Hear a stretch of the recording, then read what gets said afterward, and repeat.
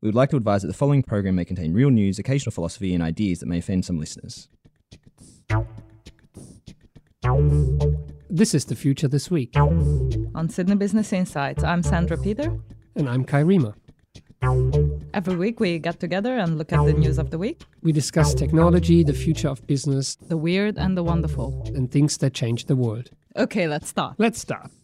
Today on The Future This Week, from San Francisco, a fake special with restaurants, reviews, and monsters.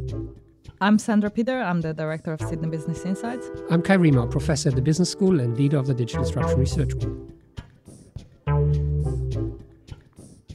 So Kai, I should ask you what happened in the future this week, but I should ask you first, where are we this week? Well, the two of us, we are in San Francisco, where we have attended a conference. It's the IFIP Working Group 8.2 Working Conference. That's a mouthful. That's a mouthful. IFIP, for those interested, stands for International Federation of Information Processing. But this is an academic conference, scholars, colleagues of us, who this year came together under the topic of living with monsters. And we looked at Algorithmic decision-making, artificial intelligence, platforms, Google, Facebook, and all sorts of monsters and monstrous technologies. We've previously discussed on the podcast a whole heap of these monstrous effects, that is, and this podcast today will feature a rerun of some of the most important stories on this topic. At the conference, we heard talks about the pitfalls of predictive policing, of quantifying quality and performance in healthcare. We heard about algorithmic pollution. This is the unintended consequences of algorithms on platforms such as Google and Facebook. And a shout out to our former colleague Olivera. Yeah. And finally, a topic was how reality is created on these digital platforms. And that brings us to today's topic, which is fake information, fake content, fake news. So our first story for this week actually should be titled The Future Last Year, because it's a story that appeared during our last break in 2017, but it made a reappearance at this conference, and we thought this would be the perfect opportunity to bring it up again. And the story is from Vice, and it's titled, I Made My Shed the Top-Rated Restaurant on TripAdvisor. So Professor Susan Scott from the London School of Economics, one of our colleagues at the conference, used this example to illustrate how fragile the reality is that is created on platforms such as TripAdvisor.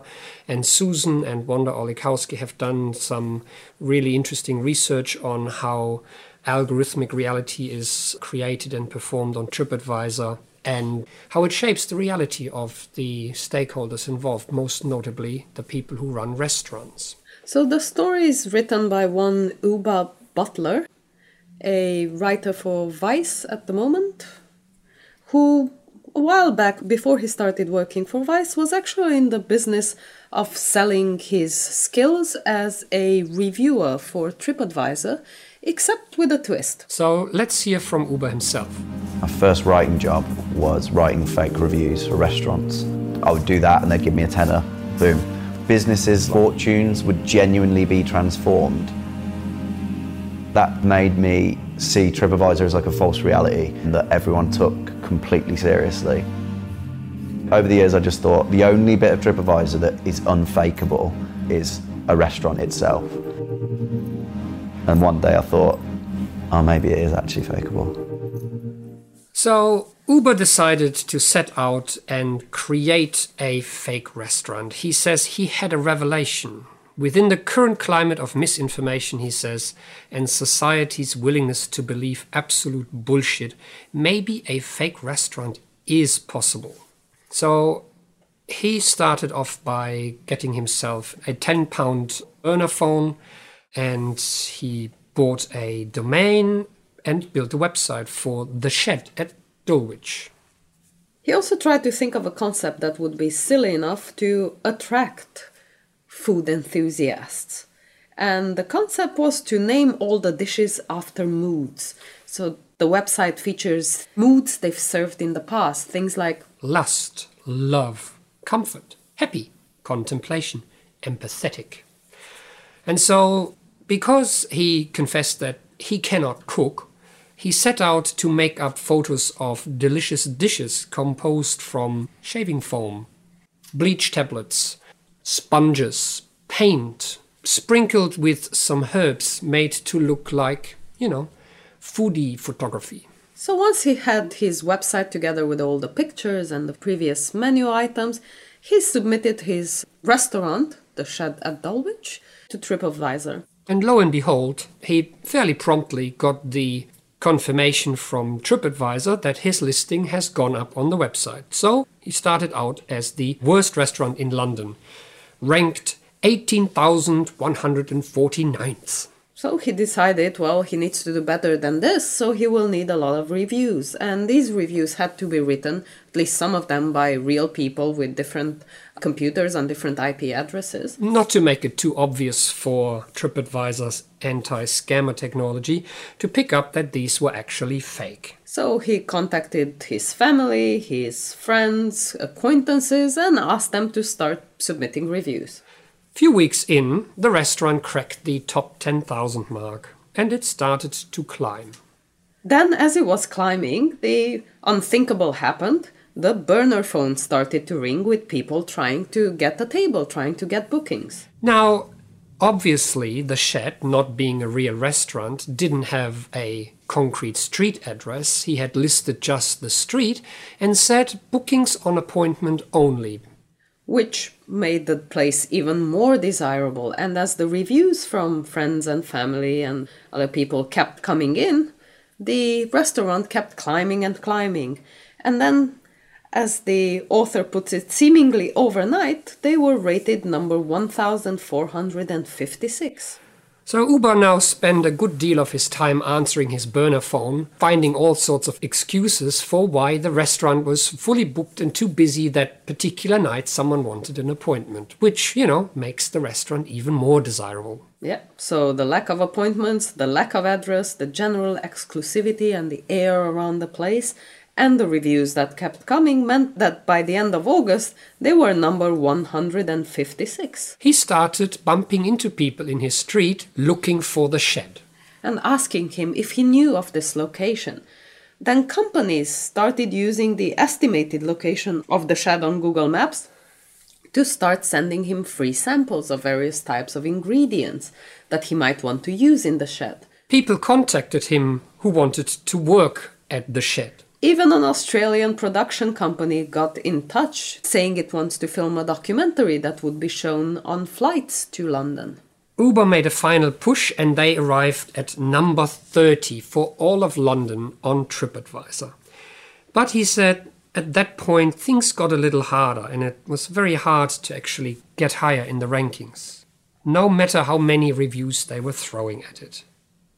But then one night, he gets an email from TripAdvisor, title, Information Request. He thought, the game's up, this is as long as it lasted.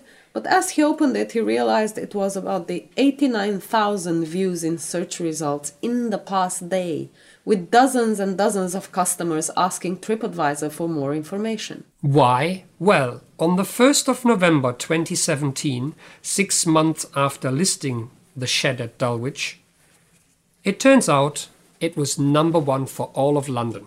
So just to recap, in one of the biggest and the most famous cities in the world, on the biggest website that reviews such places, perhaps on one of the most trusted such websites on the internet, the number 1 restaurant was a restaurant that did not exist. Which was arguably pretty elaborate, but nonetheless a prank. So Uber decides to contact TripAdvisor to actually tell them what happened and to ask how is it possible that he can make it to number 1. And TripAdvisor promptly responded. And the response is a little odd. TripAdvisor seemed pretty dismissive of what had just happened, saying that they go to great lengths to check for fake reviews, but as there's no incentive for anyone in the real world to create a fake restaurant, it's not a problem that they experience with their community. So this is not a test of a real-world example. Which is to say that No one will ever create a fake restaurant, so we have no need to check for that, missing the whole point of what had just happened, that the number one restaurant on their platform was indeed a fake restaurant. And while Uber says that, fair enough, I can't imagine that this will happen very often, it tells us something about what happens on these platforms. The shed at Dulwich actually reveals quite a bit about how individual users are able to manipulate such big platforms, such big organizations, not by overwhelming them with the sheer quantity of reviews, for instance, but by very carefully playing the algorithms that help us navigate through the thousands and thousands of reviews that such companies have. It shows how vulnerable platforms are, given that due to their sheer scale at which they operate, in the number of restaurants, for example, and the number of reviews that people leave and the number of views on the platform, that even small manipulations can have great effects. And we want to point out that on the 1st of November, when the restaurant shot to number one, it was based on just 104 reviews. Only 104 reviews ensured that a non-existent restaurant stayed for almost a fortnight at the top of TripAdvisor's best restaurants for one of the biggest cities in the world. And while fake restaurants, as TripAdvisor points out, might not be the biggest problem, fake reviews certainly are, which, as Uber's own history points out, is a business model. People go and pay people for fake reviews. It is something that people can make money from. So the gig economy and the digital economy, which in a sense is pretty needy for validation and customer reviews, everything is reviewed, products, restaurants, experiences, has created this underbelly of small-scale jobs, yet another form of gig jobs, of writing fake reviews on Amazon, on TripAdvisor, Yelp, and other platforms, which can have material effects on people's lives, those who own restaurants. If 104 reviews can catapult a restaurant to number one in London, we can easily imagine how smaller restaurants can be affected if only a handful of negative reviews are posted that pretty much destroy their score and let them drop in the rankings, such that materially their business is affected. Because let's remember, scores move people. The ones that show up in rankings at the top will be the ones that get more business. So Uber Butler was paid $13 to write reviews of places he had never eaten at, so it doesn't come with a high price tag. So a malicious restaurant owner who wants to take down a competitor can do so for comparatively little money. And it is then on the other restaurant owner to go back to TripAdvisor and argue and prove and make sure that those reviews are deleted. And all the while, in the meantime, they are losing business if they manage to get rid of those reviews at all. And this creates a real problem for platforms like TripAdvisor. An article in the Washington Post was pointing out that TripAdvisor over the last year has been the subject of criticism after an investigation by the Milwaukee Journal Sentinel showed that it had deleted reviews that contained dangerous activities, things like theft and rape, from some of the listings that it had. So it is then up to TripAdvisor and, of course, its algorithms to discern which reviews might be true and weed out the ones that aren't. Or in the words of TripAdvisor itself, at TripAdvisor, we know that in order for a review to be truly useful, it has to be, well, true. Really? In order to be useful, they have to be true? I remember we did a story once. Yes, I think I remember this story. This is a story we did more than a year ago, on the 8th of September 2017, and it talks about fake reviews. Let's hear that story again. The future this week, and it's called AI has learned to write totally believable product reviews, and the implications are staggering. I love this place. I went with my brother and we had the vegetarian pasta and it was delicious. The beer was good and the service was amazing. I would definitely recommend this place to anyone looking for a great place to go for a great breakfast, a small spot with a great deal. This is a review written from scratch by an algorithm, in a study reported by researchers from the University of Chicago in a research paper that will be presented at a conference in October.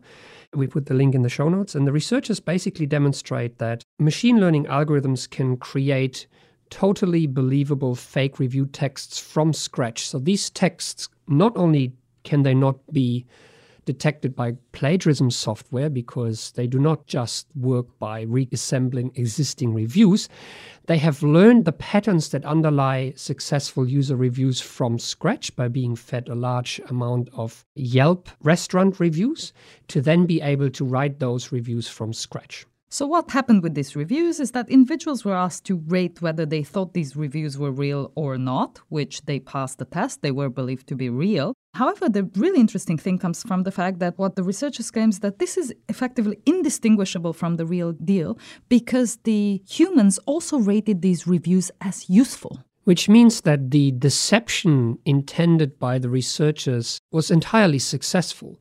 So these algorithms can now write reviews that are completely indistinguishable from human written reviews. That are perceived as useful as the ones that humans write. And fake reviews are already a problem. There's a whole industry, a gray area shadow. Human-generated fake reviews. Yes. So there's people reporting, and we can put an article in the show notes, of a woman reporting what it takes to write believable fake reviews and building a profile that is trustworthy and believable. So there's a whole industry of people getting paid to write these reviews for product owners, for restaurants, to pimp their reviews, and it happens on Amazon, on Yelp, Google, so are these algorithms actually coming for their jobs? Are we seeing the automation of click farms in the fake review industry? It's a scary thought. Yeah, it's a scary thought because so far with human-written fake reviews, there's limitations as to how many reviews you will have. But once you can do this with an algorithm, you can really scale this up and turn this into a massive problem. Let's recognize that there are still problems to be solved. These reviews have to come from certain accounts that have to be believable as well. However, the really big issue has been solved, which is, are these perceived as real and do users trust these reviews? Are they perceived as useful? And there's articles on the web which you can look up, how to spot fake online reviews. And many of them talk about, yes, what accounts do they come from? But this is a problem we can solve with technical means as well. But most of them center around how do these reviews read? Are they overly positive? What are the traits of a fake review? But the research has shown that algorithms can now write reviews that are indistinguishable from real reviews to the naked eye. They can, however, still be uncovered by machine learning because apparently the way in which the algorithm distributes certain characters across the text is different from how humans would normally do it. And once we figure out the cost of this will lead to an arms race where you try to generate fake reviews. I try to figure out what the fake reviews are. You get better at writing them, and I try to get better at catching them soon enough, early enough. Sounds a bit like the giant robot duel that is about to happen. But seriously, are we now on the verge of engaging in a machine learning arms race about fake information on the internet and detecting that same information? Which leads us to a bigger problem. Fake everything. Fake news, fake tweets, fake journalism, propaganda, all kinds of fake shit.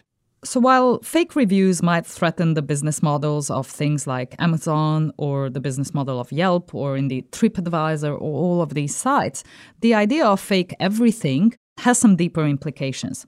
So think about the fake tweets, right? An account like @DeepDrumpf, the bot that humorously impersonates Donald Trump, might be a fun thing to follow and an easy thing to spot, versus the pro-Trump chatbots that are indistinguishable from real people tweeting pro-Trumps. So this might hijack things like elections, and we've seen that happen before. We also have algorithms that write articles. A lot of market updates in financial newspapers are written by basically algorithms. And there's just today an article in the New York Times reporting that it has surfaced that fake Russian Facebook accounts bought about $100,000 worth in political ads during the campaign. And this has happened so far with a lot of written language, so with saying tweets, reviews, articles. And there's also applications, for example, in journalism, right? A lot of articles like, say, a match report in sports follows certain patterns which could easily be written by an algorithm instead of a journalist. Or take your spam emails. Some of them are of abysmal quality. So we would welcome some algorithms.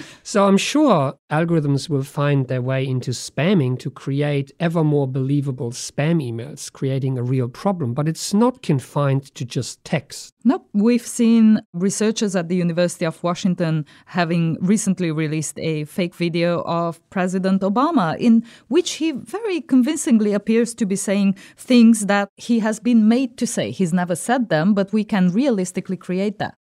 So he might have said them in a different context, but what they have done is they have overlaid his mouth movements onto a real video footage, and the artificial mouth blends in quite convincingly, so that it's really hard to discern whether this is actually real or fake. You can now create a fake voice from just a few minutes of recorded audio.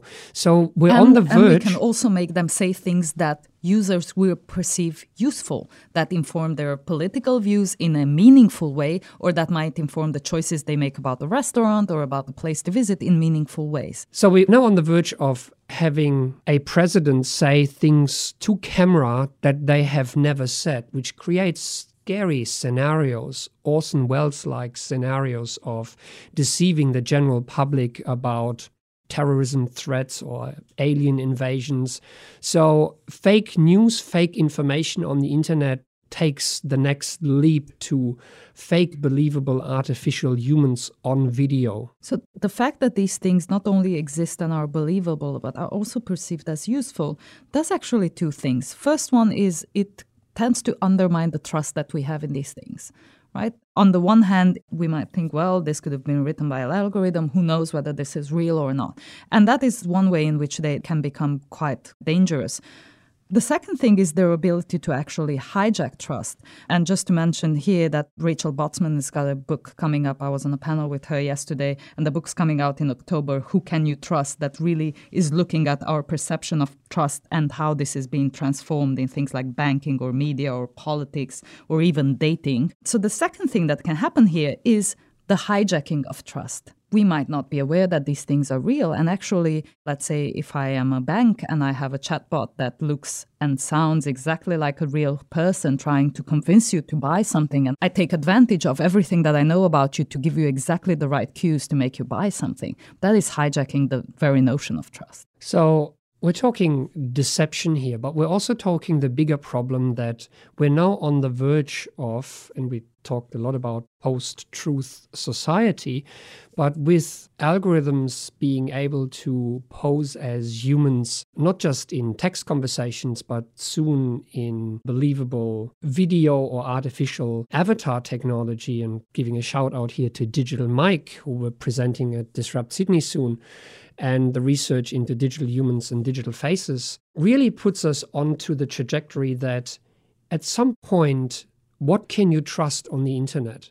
And does that put the whole idea, the utopian idea of the original idea of the internet as a democratic space with information at your fingertips and the democratization of information at peril? Because if you cannot believe anything on the internet anymore, and it's harder and harder to know that what you're looking at is actually real and produced by a real human and not by an algorithm for malicious purposes, the very nature of the internet might change dramatically. So we don't really want to play a really doomsday scenario here. Most of these things have applications that also can make our lives much better. And this is a topic that we took up again at the beginning of this year, on the 16th of February in our episode on the information apocalypse. So let's hear this story and continue the thread on fake news, fake stuff on the internet, and how that changes the internet itself and the way in which we consume information. The future this week. Here's our second story from BuzzFeed News, titled, He Predicted the 2016 Fake News Crisis. Now he's worried about an information apocalypse. So who's he, Sandra? So he is Aviv Ovadia. And he's an MIT graduate who's done a few stints at various tech companies around the valley, companies like Quora, but who has now moved on and is a chief technologist for the University of Michigan Center for Social Media Responsibility. And Aviv has pretty much dropped everything in 2016, where he realized that the business models behind companies like Facebook and Twitter would enable the kind of onslaught of fake news that we've seen influence the American elections. And he's been trying to raise attention ever since to what he perceives the inherent problems of the web and the information ecosystem that has developed around the social media platforms. So the point that Aviv and this article are making is that on top of the kind of social media platforms that we've just discussed with Facebook and the way in which it tends to spread all kinds of fake news and things like that, that on top of this, we are seeing a new wave of technological developments that make it easier to not just create, but automate the creation of fake content, and not just text, but video, audio, at a large scale. And he thinks that if the stories like the one we've had before about the conversations that plague Facebook scare us, what comes next should really scare the shit out of us. So the stories collected in the article are truly worrying. So what he does is ask a very simple question. What happens when anyone can make it appear as if anything has happened, regardless of whether or not it did? And he presents a collection of examples that show what is already possible, and then he imagines of where things are going in a reasonably short amount of time. So, for example, there's examples now, and that has been in the news, of fake pornographic videos where algorithms use faces of celebrities sourced from Instagram, for example, to put it on fairly explicit video material. There is also the research out of Stanford that we've discussed here before that combine recorded video footage with real-time face tracking to manipulate that footage and, for instance, puppeteer images of, let's say, Barack Obama in a very believable way and make him look like he said things or he did things that he hasn't really done. And we've discussed previously research that is being done here at the University of Sydney Business School into photorealistic, believable avatars, which are piloting the technology to basically create synthetic, believable humans that can be puppeteered, which can be copies of real people or synthetically created people. So the prospect is that we now enter an era where I can make anyone say anything on video. I can create synthetic humans. We would not even know whether we're conversing with a real or a fake human. We're entering an era where not even video or live video streams can be believed. So why does this spell the end of the internet for Aviv? So there's two steps to this. First of all, obviously, there's these scenarios that fake content can create serious problems, mass panic, diplomatic incidents, US presidents declaring war on other countries. And currently, war game-style disaster scenarios based on these technologies are being run to see how these would play out. But the more worrying part is that the ability to create any type of fake content at the same time discredits what is real. So I can always turn around and say, this piece of information could be fabricated, or this video isn't real, because we now have the technology to create this kind of video synthetically. Who gets to say what is real and what is fake as a result? Furthermore, these things will all start competing with real people and real voices for the same type of limited attention. So think about your representatives in government. They could be flooded with a range of messages from constituents that sound real, look real, asking them to behave in a certain way or vote for certain policies. These things will compete for real time and real attention from legislators and will come at the expense of other voices. And even in the absence of large-scale doomsday scenarios, it starts small. What happens when you can no longer distinguish between real messages from colleagues in your inbox and fake messages that are there as phishing attempts, as spam essentially? There's just this week been an article about Google rolling out a new service called Reply, which is essentially a bot that allows you to have friend messages answered automatically. So say someone contacts me while I'm doing this podcast with Kai. This bot would see in my calendar that I'm scheduled to record this, would send a message saying, I'm just recording this with Kai. Please call back between these and these hours when I'm free, and so on. But you can imagine the complexity of these things growing and the accuracy with which they will be able to conduct conversations on our behalf growing. So the real issue is that when you can no longer discern what is true, what is real, what is fake, what is fabricated in social conversations online, on the internet, on news platforms, on social media, this will basically mean the end of the internet as we know it, as a source of information, as a source of social interaction. So where does this leave us in a world with a lot of fake content, where social platforms like Facebook act as accelerators for distributing this content and amplify the effects that they would have? Whilst we're trying to find solutions to this, and we've discussed this with our previous story, in the interim, we have very few alternatives left. One of them arguably could be turning to trusted institutions, where we know that certain news outlets have been trusted institutions for over 100 years, turning to universities as sources of knowledge. Yes, absolutely. I think we will see a move back to the future, if you wish, in the sense that for a long time, we have decoupled content from its source. Social media, Facebook trades in presenting all kinds of content decoupled from its originators. I think we will have to see a big move back to trusted brands such as the New York Times or consumer brands, Amazon, Apple, to institutions who have a proven interest in presenting real and trusted information and services.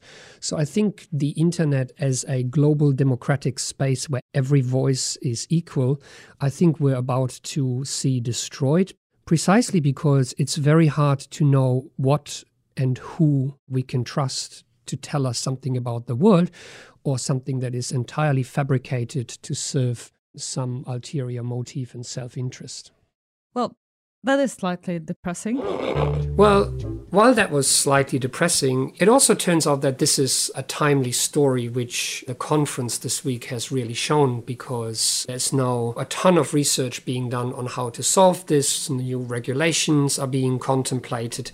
But what is also significant about this story is that we've now arrived at a point where the faking of videos, the last holdout of truth on the internet, what you can see, has become a topic. And here we want to remind you of a story we did back on the 13th of April of this year on fake videos. The future this week. Our last story comes from The Atlantic, and it's titled, "The Era of Fake Video Begins. The digital manipulation of video may make the current era of fake news seem quaint." This story is trying to highlight that whilst we have all these conversations in the media around fake news and their effects on our society, we are actually trying to just play catch up with things that have already happened. And in the background of these conversations, fake videos are already happening. The article makes reference to deepfakes, something that we've touched on in this podcast before, where the faces of famous actresses from movies like Harry Potter are superimposed onto pornographic video footage. And this is important because hackers developing this technology actually intend to democratize their work. The article reports on how automating and making this technology freely available would then allow anyone to transpose disembodied heads of people or co-workers or politicians onto clips with really just a few simple clicks and no technical ability at all. And so the democratization of technology, as much as we might appreciate it, in this case could have dangerous consequences when it comes to the phenomenon of revenge porn, for example. But the implications of this are much larger, when in fact any kind of video can now be manipulated. And we have previously highlighted examples such as by the University of Washington, which have shown with video footage of former President Barack Obama that you can manipulate existing video footage and have people in those videos say different things. Stanford has shown that you can do real-time face capture to reenact videos of celebrities such as US presidents. And make them say things that they have never said in a completely realistic way. And this is becoming increasingly a service available to everyone. We quite often tend to think of these things as technologies that only exist in an academic lab or in a commercial lab with huge funding. But very soon, such technology will be widely available. Which brings us to the main point the article makes. The author, and I'm quoting from the article, makes the point that unedited video has acquired an outsized authority in our culture. So the idea that for a long time, if you wanted to prove a point and you had video footage, you were in a much better position to actually rally people, because once you have video footage, people are much more ready to believe a story and also get behind a cause.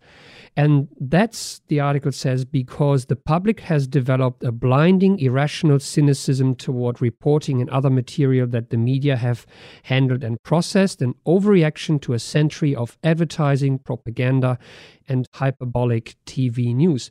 So unedited video has been the last holdout for reporting reality, and this is now under threat and up for grabs. And let's remember that the opportunity to manipulate not only people's mental states or emotions, but also behaviors, comes not only from trying to convince them that certain videos are necessarily real, which is one way you could influence public opinion or stock prices or voting habits or commercial behaviors or political leanings. But the opportunity also comes from the quantity of videos that could be produced that will compete for attention. So, for instance, in politics, it is not only that you could manipulate what politicians could say, but you could also manipulate what constituents would say, in which case having a few thousand videos of constituents asking for something would compete with the real voices of people trying to have a conversation. So with fake videos, I think we're actually at the time when we need to start figuring out how we will be able to sort fakes from truth and how we will keep a functioning internet once these things are done at scale. Obviously, a first solution would be that perhaps individuals will have the ability to tell, which is a road I think we don't necessarily want to explore. There is virtually no chance that people will have either the time or even the capacity to sort truth from fiction in this space. Consider the fact that we watch a video for 10, 15 seconds when we are on our Facebook feed or on our LinkedIn feed, and these things look completely real. So the fact that individuals would have this capacity is not even worth exploring. Another option would be technology companies actually stepping in. And this is where the article makes a really interesting observation, in that the author says that Silicon Valley has never been in the business of preserving and representing reality. And the author draws a straight line from the mind-altering and reality-denying effects of drugs like LSD in the 1970s, where the early cyberpunk and technology movement and computer science has its roots, to new developments in virtual reality, where the next big step in redefining the internet is precisely in creating alternative realities that will captivate and entertain people, and where the whole technology is based on the idea that we are not representing a reality, but creating entirely new and potentially completely weird experiences, which, you know, is a straight reminder of the recent movie Ready Player One, a future in which people are being plugged into these virtual worlds which help them forget their real lives, but who are then at the whim again of technology companies that shape realities for their own purposes. And this is the warning that the article sounds, that as we are messing with the mediums that have allowed us to represent and actually know reality and what actually happened, we're moving to a space where we're deliberately creating new realities and virtual worlds where the idea of what is actually real becomes completely obsolete. And yet there is one more way we could tackle this, because unlike other crises that have snuck up on us, this one is one that we can foresee and that we are at the very beginning of. And we could reconsider, for instance, and the article makes a good suggestion in its final paragraph, we could reconsider the place of trusted validators in our society. And this place would not be a space for technology companies, but rather for institutions that have previously had cultural authority as trusted validators. So think about well-respected newspapers or academic institutions such as universities, or new institutions that we would bring into this space where we would outsource the problem of validating content. We have previously had this issue at a much smaller scale, and we have established cultural institutions that have fulfilled that role in society. So maybe a good point to also have those debates about how we want to handle this. And this is all we have time for today. We end on this note, having just been part of one of those debates and the research around platforms and the monstrous effects that these platforms can have on our daily lives. And from San Francisco, this is all we had time for today. Thanks for listening. Thanks for listening. This was The Future This Week. Made possible by the Sydney Business Insights team and members of the Digital Disruption Research Group. And every week right here with us, our sound editor Megan Wedge, who makes us sound good and keeps us honest. Our theme music was composed and played live on a set of garden hoses by Lindsay Pollack. You can subscribe to this podcast on iTunes, Stitcher, Spotify, YouTube, SoundCloud, or wherever you get your podcasts. You can follow us online on Flipboard, Twitter, or sbi.sydney.edu.au. If you have any news that you want us to discuss, please send them to sbi@sydney.edu.au.